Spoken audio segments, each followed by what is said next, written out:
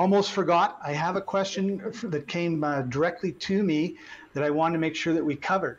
So, what is the best play if I need to make a few $1,000s fast? Pop it into a stock? What do Well, you think? here we go with the stock market again.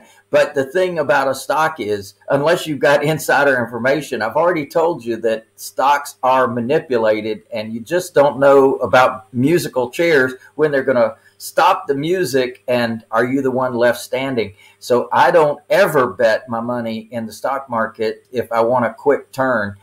Now, another thing you can do though, that can produce a deal pretty quickly is just going out there and knocking on doors and asking people, hey, do you know of a house for sale in this neighborhood? We want to buy a house in this neighborhood. And the person might say, I know I don't. Or they might say, what about mine? I've been thinking about selling my house.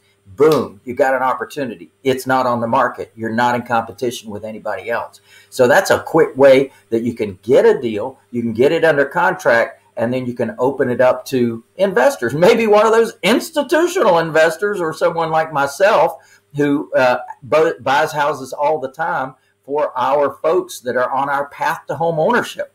So definitely we are interested in anybody's property. If you got it under contract, you can make a quick few $1,000s in an afternoon simply by finding a property and putting it out to people like myself.